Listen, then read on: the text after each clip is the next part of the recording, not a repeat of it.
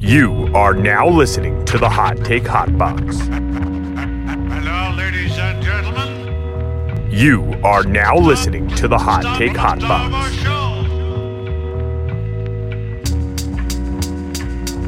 You are now listening to the Hot Take Hotbox.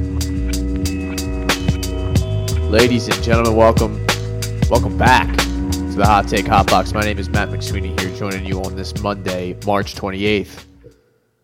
We got some Sixers to discuss here. We got some Phillies. Phillies are cruising along here in spring training. We got Mickey Moniacs of the world, Bryson Stott, absolutely hitting the cover off the ball here early on in spring training. We got a little bit more than a week, 11 days to be exact, until opening day, where we open the season up against the Oakland Athletics. Got Eagles as well. Obviously, we'll get into a mock draft. We'll do a PFF simulator since it's been a rather slow week in the Philly sports world. We'll have some NCAA talk. I don't know if I mentioned that already. We will do a little bit of tiny sprinkling of Flyers. And we'll get into the Sixers from this past weekend, or this past week. Big game last night against the Suns that they fell short on. Win against the Lakers without LeBron. Win against the Clippers. But, they're in the middle of this West Coast trip. They're kind of, we'll get into it. So it seems after Maxey took care of business on Monday night that the Heat ruined the Heat, blew the Heat up, because then they proceeded to try and fight each other in the middle of a game against the Warriors. What a scene that was. Spoelstra basically just getting in Jimmy Butler's face. Jimmy Butler said something crazy to Spoelstra, basically trying to intimidate him or fight him, because Spoelstra took exception. Udonis Haslem took exception. There was whole ordeal down there. Heat culture is alive and well. It looks like they're lose 4 in a row. They just lost to the Brooklyn Nets on Saturday night. They will try and redeem themselves tonight against the Kings, but they're on a little bit of a tailspin.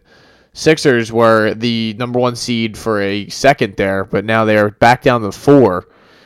Right now, half game out of first place, so it is going to be jockeying for position back and forth. They have a huge game tomorrow night against the Milwaukee Bucks. Quickly, I will go through these games. We will talk about what went down, any sort of pertinent information that needs to be discussed. Sixers took care of business against the Lakers. It wasn't much of a conversation or much to talk about here, other than the Big Four played well. Everyone above 20. And that's probably the only reason they won, because they let the Lakers hang around for a while. It was more of a game towards the end than it really needed to be. Dwight Howard had 24. There was no LeBron, if I didn't mention that already. LeBron did not play. He was out with, I believe, left knee soreness. Now he just rolled his ankle last night, sprained his ankle, so he is going to be out for a considerable amount of time. It did not look good. If you've seen the pictures or the still shots of it, it was a rather gruesome ankle sprain, and he's lucky he didn't break it, because it just did not look good, especially from the still shot. But the Sixers take care of business in Los Angeles. It wasn't a game, like I said, it was just they played around with them a little too much towards the end. Big third quarter from the Lakers that kind of got them back into it, and then the Sixers pulled away, let them back in a little bit. Harden with a brutal turnover down on his own end, trying to get a foul, but they just took the ball right off of him. But I'll have more on James Harden as we go through this week, but not really much help from the bench or supporting staff there, supporting cast, I should say. Sixers, absolutely. I did want to read Embiid's numbers here, because another 30 and 10 performance, 11 and 19. I like efficiency from Embiid, especially now that we have guys who can help him. I don't like saying those 5 for 21, just where he's shooting like under 30, under 35% from the field. But, especially the big guy, he gets more easy shots than anyone else. And I just don't like seeing him, his numbers ballooning like that, because that just means we're not playing as well as we should be, and we're not helping him as much as we should be, because he should be getting much easier looks and shots. 9 for 19 in this Clipper game. James Harden was on fire in the first half. I think he had 20 in the first half. It is a huge difference maker when James is able to take and make the three. Yeah, he doesn't. Some of these games he's not even taking it, but when he takes it and he's just able to make it, it's huge. It really is huge. I know that sounds so elementary and just basic, but it's the truth. And I think a big thing with him is his legs have just not been what they used to be in the past. He has not had that same lift or bounce or anything like that. Not only driving to the lane, but you look at old videos of his step backs and where he was able to shoot them from. It just doesn't seem like he has the legs underneath of him to make the shots he used to make on a consistent basis. And I hope that that's something that can change, or that we can. There's a solution to this problem, or maybe he's just the bad hand, maybe the injuries lingering, or he's just having trouble getting his footing underneath of him, or he's not confident yet with this team. Whatever the reason is, I hope that there's a solution that we can enjoy, or that we can experience here in Philadelphia to help this team win the championship, because they're not going to win without him playing at a high level. I'll say it on this podcast every single week. We need James Harden to win the championship. That's why we made this trade. And recently, especially last night, you're just not getting the version that you paid for, the version that you agreed to. 2 for 11 last night. It's made 2 threes, but he didn't have one layup or any. He's still 9 assists. That's a Ben Simmons line without just way less efficient. So Ben probably would have shot 5 times, or they wouldn't have shot that many free throws, obviously, but he probably would have went 5 of 9 from the field or something like that. Couple free throws here and there. Shoots 4 of 6. You know what I mean? Like, if you're gonna go through the numbers like that. But Tobias Harris looked good in stretches last night. Not a good game from Maxey. Embiid obviously was the guy who was trying to carry them in through this victory. He was dominant through portions of this game. But you get 35 from Devin Booker. There's not much you're gonna be able to do when you don't score for large stretches or runs in this game, and you let teams come back in. There's another game where they had a lead. They were up in the first quarter, up and going into halftime, and it just lets them slip away in the second half. It's a case of whether they either start quick and don't finish, or they don't start quick and they finish well, but sometimes it's too late. So they're gonna have to put. There's still more time. We still have a stretch of 1, 2, 3, 4, 5, 6, 7, 8 games left. But it's not good. It's not good. I just don't like what I'm seeing championship-wise. They'll be able to maybe win a couple games in the playoffs, maybe win a round, but I'm still worried about that second round, depending on matchups and who they will have to line up against. How far this team can actually go, what we can expect from this team come April. It's all going to be on the shoulders of James Harden, and you're going to have to count on maybe. So on a broader note about where this offense is, and just the lack of flow or continuity that the offense has now with Harden playing the point guard. He's still able to find guys. He's a great passer. He has great vision. But it seems some of these possessions, especially towards the end of these games and these close games, where he's pounding the ball off the floor, dribbling the air out of the ball, and we have to sit there and have these awful offensive possessions at the end of the game when there's no reason why it should be like that.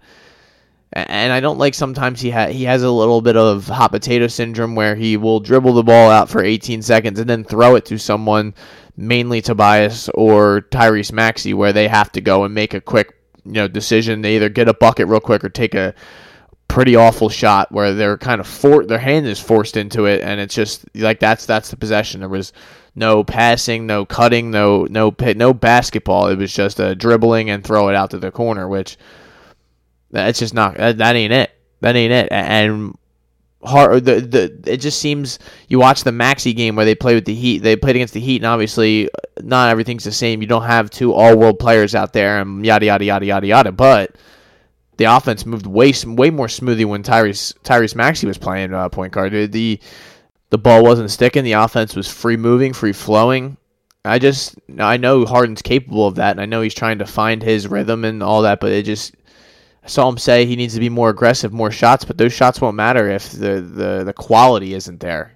I just think our quality of offense, the quality of shots we get, the quality of looks we're just able to generate it's not there. It's not at the level of some of these teams we play, and I think a lot of that has to do with the fact that we don't really play great defense. A allow these teams to get these wide open looks, and we're counting on them to miss them. This is the NBA, you know? So I just have some real things that concern me watching the Sixers on a night in and night out basis. I'm not saying they're not capable of doing these great things that we want them to do, but right now I don't see it. You know, I just don't have confidence in it. When I watch it, when I use my eyes, when I try to be unbiased, it's not good. It's not good. It's good in stretches. It's good in spurts, but the consistency that you're going to need to produce to win a championship or play for a championship it's just not there. So hopefully that changes in the next few weeks. But right now, I don't feel that confidence. And to reiterate, I'd like to say I mainly put that on the shoulders of James Harden. We're going to need James Harden to produce at a more efficient, higher level, even more volume, everything. We just need more. We need more. There are some scary teams, some scary teams in this NBA. Okay, it is going to be no joke when you come to the playoffs. Even if we look at our own Eastern Conference, the Nets right now are the 9 seed, battling with the Hornets for the 8 seed. They just lost to last night. Teams like Miami, I'm not exactly shuddering in my boots about, but you look at the Celtics, who are the hottest team in the league. 9 of their last 10, won 6 in a row. The Bucks, who are the reigning defending champions, it's not going to be easy just getting through the Eastern Conference. And then when you play the Suns and teams like that, it ain't going to be easy. This is not going to be an easy night out anytime, especially after the first round. Whatever you get past the first round, if we can maybe get the Cavs or the Bulls in the second round, and God bless. But whoever, even the Raptors are not an easy night out. We've seen what the Nets can do to us specifically. So that's just a lot. It's a lot on the plate. A lot is concerning right now. The bench, the way our start, it's just a lot of it. When you add it all up, I just can't look past it right now and feel that jubilation that I felt maybe when the trade went down, or the bliss. It's kind of started to wash away a little bit the more games that I watch. So I don't want to get too negative Nancy here, but that's just where I'm at on that. Phils. How about them Phils, man? Spring training, ripping the cover off the baseball. Odubel Herrera is going to be out for spring train, or not all the rest of spring training, and early into the season. He had a 4 to 6 week oblique injury, so you lost your left-handed center fielder. Matt Vierling is still there. He's still producing relatively well here in this spring. Mickey Moniak is absolutely ripping the baseball all over the yard, home runs, doubles, whatever you need. It looks like he's going to get to me right now, sitting here on March 28th, 11 days away from the opening day, Mickey Moniak has got to be the guy he's got to make the roster, correct? That's just the other guy you have to go with right now. I don't think there's a better option. Adam Hazley is of the world. I think you have to give the Mick another opportunity. I know it hasn't worked out in the majors so far, but he was a former number 1 overall pick. There had to be something there at some point, and it looks like he's clicking so far, so why not ride the hot hand at this point?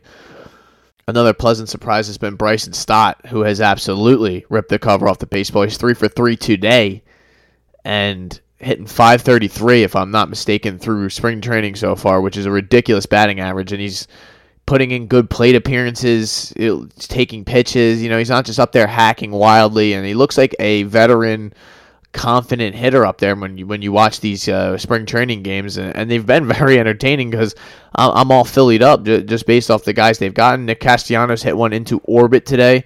Schwarber hit one yesterday. And Castellanos, I believe, hit a double, or he's been doing his thing. Harper hitting bombs on a religious basis now, so you have every reason to be excited about this Philly squad. It's a good time to be here. It looks like as I mentioned, Stott, he's tearing the cover off the baseball. He might have to be here opening day. He might force the Phillies' hand because he's playing so well right now.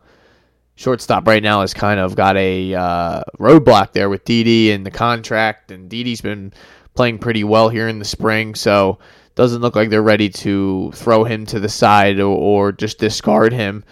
But third base is open, and it looks like they've been giving Bryson some looks there, and he could, beat out Alec Bohm for the third base slot, who is not exactly doing well, you could say. So he's left himself open for the possibility of getting his job taken. I mentioned it on Twitter, which I don't know if any of you follow me. Give me the follow. I'll be doing a giveaway once I get to 500 followers, I haven't decided what I'm going to give away, but one of my followers will get something, probably off the wall in my room, because I have some sick memorabilia. Not sick. Sick is kind of a subjective word, but I got some cool stuff in my room that I would like to give away to somebody. You get a little token of the Hot Take Hot Box for thank you for my. That's a token of my appreciation for everyone out there listening, and I always appreciate it. So back to the Phils. Bohm's left himself open. Vulnerable, I should say, to getting his position taken and getting sent down to the minors to start the season, because he's kind of a one-trick pony. He's basically just a bat. He's a minus on the field, in my opinion, and anyone's opinion who has eyes.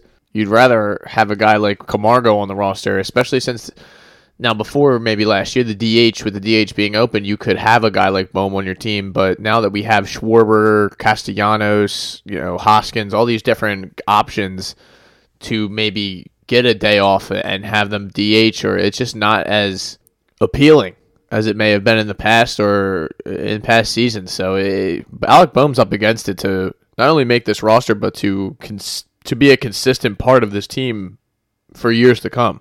Seems like this has become a common theme or occurrence for these Phillies in general, that they just aren't these prospects, these number 1, number 3 pick like Alec Bohm was, who's just not able to consistently perform or put season after season together of at least average baseball. It seems like these guys fall off the planet Earth and just forget. I mean, look at Scott Kingery, who has already been sent down. We're not even.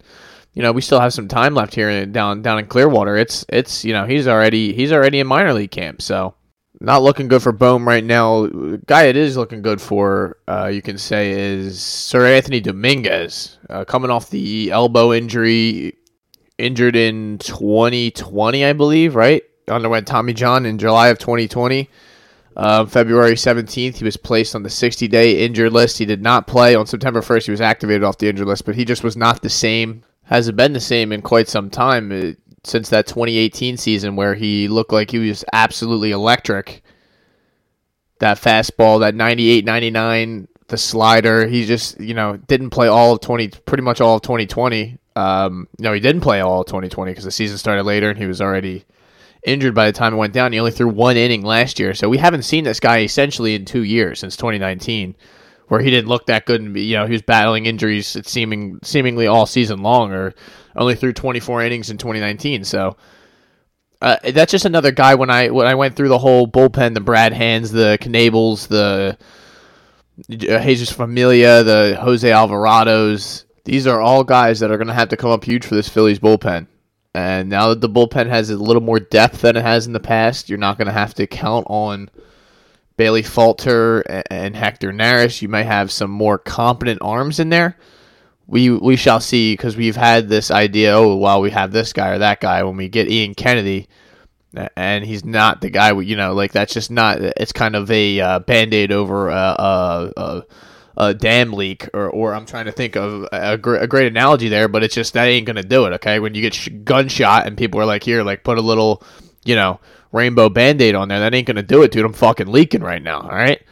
So that's what it seems like it has been in the past. I just hope that a couple of these guys can perform and do their thing. Like, we had Ranger Suarez in there, and then he was so good you had to move him into the starting rotation. It looks like, like I named a couple, that rotation's going to look good. The rotation might be able to stay out there a little longer with these the runs that we are supposedly going to be able to produce. I could go on and on all day long about what I think about the Phils and the projections and all that. I'm feeling good right now, so we'll leave it at that. We'll get back to them next week, or when I have a guest on, we'll talk more hardcore inside baseball here. But the Phils are looking good. I'm feeling good about the Phils. They just traded Adam Hazley today for a pitcher. It's just kind of opening it up that it's going to be Matt Vierling and it's going to be Mickey Moniak. You're not going to see Hazley, obviously, so there's not going to be much competition for that center field position now, and it just looks like it's going to be Mickey Moniak playing whenever there's a right-handed pitcher. Kind of like we've been saying, but there's going to be no excuses, no restrictions for the 23-year-old. He's got to go and get it done. At a certain point, you're going to have to live up to that number 1 pick billing. That it's not your fault, but The heavy is the head that wears the crown. You've been bestowed this honor. You gotta, you obviously were a good player, believed to be a good player, had great potential. So now it's time to live up to that potential. And hopefully, now that he's got the opportunity, we can put Kiss Odubel goodbye. That's because Mookie Moniak's playing so well. He can move well. He can kind of, he's a pretty good fielder. He should be, at least on paper. So I'd like to see him get an opportunity. It's going to be nice to see Matt Vierling out there. Maybe one of those two can wrestle the job away from the other. But it'll be nice that, if a lefty's in there, because I don't think the Mick can really hit lefties. You can throw Matt Vierling out there and vice versa. So I think the Phils are set up pretty well to not only make the playoffs or compete for a playoff spot, but compete for the AL East, the NL East this season. I'm looking forward to it. I don't want to beat a dead horse. That's my favorite line on this podcast, but I do not want to go circles around and round and round and round talking about the Phils. I love the Phils, and today I'm feeling good about them. So let's keep it moving. Let's move on to our Philadelphia Eagles, who have not done much in free agency. It doesn't look like they're going to do much in free agency. It seems like the Eagles obviously don't have much money and they can't really make many maneuvers, or there's not going to be a big signing that comes down the pike, it appears. So Kaiser White, linebacker from the Chargers, who went to the University of West Virginia. He is now an Eagle on a 1-year deal. Former Eagles fan or Eagles fan, childhood Eagles fan. So it seems like that's the only way you can get a contract now. It's just you have to have been an Eagles fan and you have to have no other options at all. So there's that. We will continue to move it on. I did want to do a mock draft, and then we will do our PFF simulator. This is a PFF mock draft from a gentleman that calls himself Austin Gale, but I like PFF. I've just don't know if I necessarily agree with everything they say, but they're a trustworthy source in my opinion. We got Kayvon Thibodeau going 2. We got Aiden Hutchinson. Geez, I'm really off the rails today. Aiden Hutchinson going 1. His fellow Michiganite David Ojabo tore his Achilles or ruptured his Achilles. One of the two. Neither one is good. In his pro day, which was awful to see. It's just you hate to see that right as you're getting ready for the draft. It's just going to drop his value. It's going to hurt his bank account, and it's not the end of the world, but it is an awful way to start your career here in the NFL. I hate to see that, but that was a guy that the Eagles were thinking about signing. Just hate to see it. Kyle Hamilton going 3. This offensive tackle from NC State that I refuse to say his name until someone tells me how to say it. Evan Neal going 5 to the Giants. Don't like that as a NL East. Look at me. NFC East, man. Come on. Malik Willis going 6 from Liberty to Carolina. That sucks because I obviously want a quarterback. I've made it very clear here on this podcast that that's what I want. Trayvon Walker going 7 to the Giants. Atlanta Falcons taking Sauce Gardner at 8. We got Charles Cross from Mississippi State going to Seattle. Drake London going to the Jets. Dean will be happy about that he's nowhere in our vicinity. We got Garrett Wilson. This is not good, though, because I want one of these wide receivers from Ohio State going to the Commanders at 11, so our boy Carson Wentz will have someone to throw to. Derek Stingley Jr. going to Minnesota at number 12. We have the Houston Texans here, Jordan Davis, which is another guy I would like to have, and just who is a freak of nature, body size and physicality, athleticism, just everything. George Karlaftis from Purdue, Baltimore Ravens, number 14. And now we finally get to the Eagles pick here at 15. They have them picking Jermaine Johnson, the second from Florida State. Seems like he was a workout warrior. I mean, he obviously was a great player, but he had like a crazy, I believe it was either Senior Bowl or his pro day. He ran a 4.58. And the 10-yard splits and broad jumps, which all are just numbers. They don't really mean much to us. Even though Philadelphia will have Brandon Graham, Derek Barnett, and Josh Sweat all returning in 2022, Johnson should be viewed as an upgrade over Barnett and Sweat, if not all 3 players. Graham turns 34 in April and is coming off a torn Achilles. So they're just we all believe that. I mean, they got Hassan Reddick as well, which is not mentioned in this article, but they are trying to beef up the pass rush as much as possible. I don't blame them at all. The next pick they have here is another beefing of the pass rush, and not to mention even Javon Hargrave. Like if they do what this mock draft says, they're going to have a ridiculous defensive line. But is that going to be enough? Are we just going to assault all the quarterbacks in the NFL? I'm okay with that. That's totally fine by me. But it just seems like we're going to be a one-trick pony there. Where if we don't get to the quarterback, we're going to be counting on Zech McPherson and Tay Gallen on the back end trying to guard people. Don't know if that's going to be the best option, you know? So moving on to 16, this is from the Indianapolis pick, Devontae Wyatt, Georgia. He's an interior D lineman here, but Wyatt cleared 80th percentile in the 10-yard split. All these numbers start coming out. Yeah, he ran a 4.77 at the 2022 NFL Scouting Combine.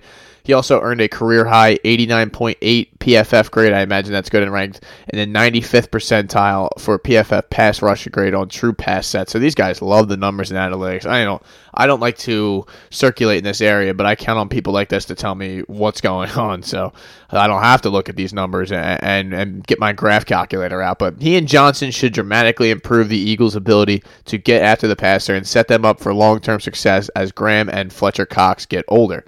I understand that thinking and thought process. I'm totally cool with that. If we can get two high-quality players like that in this draft, then I don't think they can go wrong either way where they pick here in these 15-16 pick. I think there's going to be high-quality players available. It just depends on if they try to overthink this or I just don't trust. It still comes down to I don't trust Howie Roseman in the draft, especially making 3 picks. Where he might try to freelance or freestyle and go off the script and just go and pick somebody that he loved their workout or something like that. That's not something I love to hear or just like to think about. Jameson Williams here, he's got the torn ACL obviously that he did in the national championship. He's going 17 to the Los Angeles Chargers here, so that would be a big pickup for them. Big pickup for Justin Herbert. Desmond Ridder going 18 to the Saints, which is a little, that's very interesting. I would read their thing, but he's a guy who has all the tools in the world, but it just not as impressive in his college career. We're just watching him play. I watched him play a couple of games, whole games. Obviously when they played Notre Dame in the playoff game, and a couple of these other games where I was rooting against him for Notre Dame to get into the playoffs. He's got, like I said, he's got all the tools, but I just didn't like accuracy problems. He would just kind of get lost in he would kind of has that Jalen Hurts trait where he just runs as soon as things get rough in the pocket. But I digress. 19 is going to be Devin Lloyd from Utah. Now, this is what I'm talking about right here, ladies and gentlemen. Let's get a linebacker in here. Lloyd was a heat-seeking missile and an every-down impact player for the Utes. He earned a 91.1 PFF grade as one of college football's top defenders in 2021. He steps in as an immediate difference maker for an Eagles defense without a high-end talent at off-ball linebacker. Or linebacker in general, if you're being honest. But love it. Love that pick. I absolutely love it. I couldn't be any happier. I love the idea of picking a linebacker here in this early on. I don't see Nakobe Dean anywhere. 32 is where I'm seeing him getting picked now, but on this mock draft, and I don't see Kenny Pickett going in the first round. I see Sam Howell going right after, Chris Olave going 21, so the Eagles are still going to need a wide receiver. I don't see Treylon Burks anywhere on here too, so maybe that second round is somewhere that you could be looking or try and get that wide receiver, but it's not not the ideal situation. Maybe just one defensive lineman and then pick a wide receiver. Maybe that would be my only adjustment there to that. Certainly that mock draft, but let's take a look at the PFF mock draft simulator. We can go through that real quick. Aiden Hutchinson. It's all basically the same names up at the top.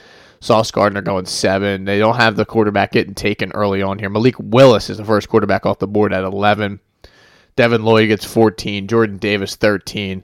So now the Eagles are left here at 15. We got Trent McDuffie, Drake London, Devontae Wyatt, Nakobe Dean, Chris Olave, Ojabo obviously is going to drop. I probably would pick Jermaine Johnson again because it just seems like he could be a huge difference maker down the road.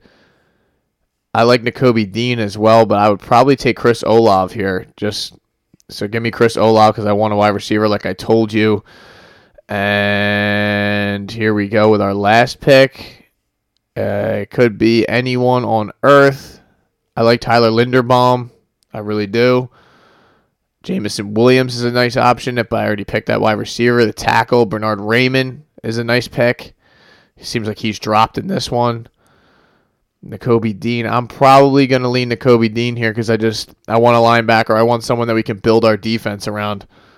They're grading my draft right now. Stay in your seat. I'm not moving. I'm not moving PFF. Let's see what they say. It only did the first round, so B minus on the Chris Olave pick. Keep hating. And A minus on my Nakobe Dean pick. So overall, I got a B draft grade here for that first round. I'm not going to go through the whole draft. I'm not going to waste all your time. So that's that. We got through Phils. We got through Eagles. We got through Sixers. The NCAA tournament was this past weekend, or it's been raging on. St. Peter's magical run comes to an end in Philadelphia against North Carolina. It was amazing that they even beat Purdue.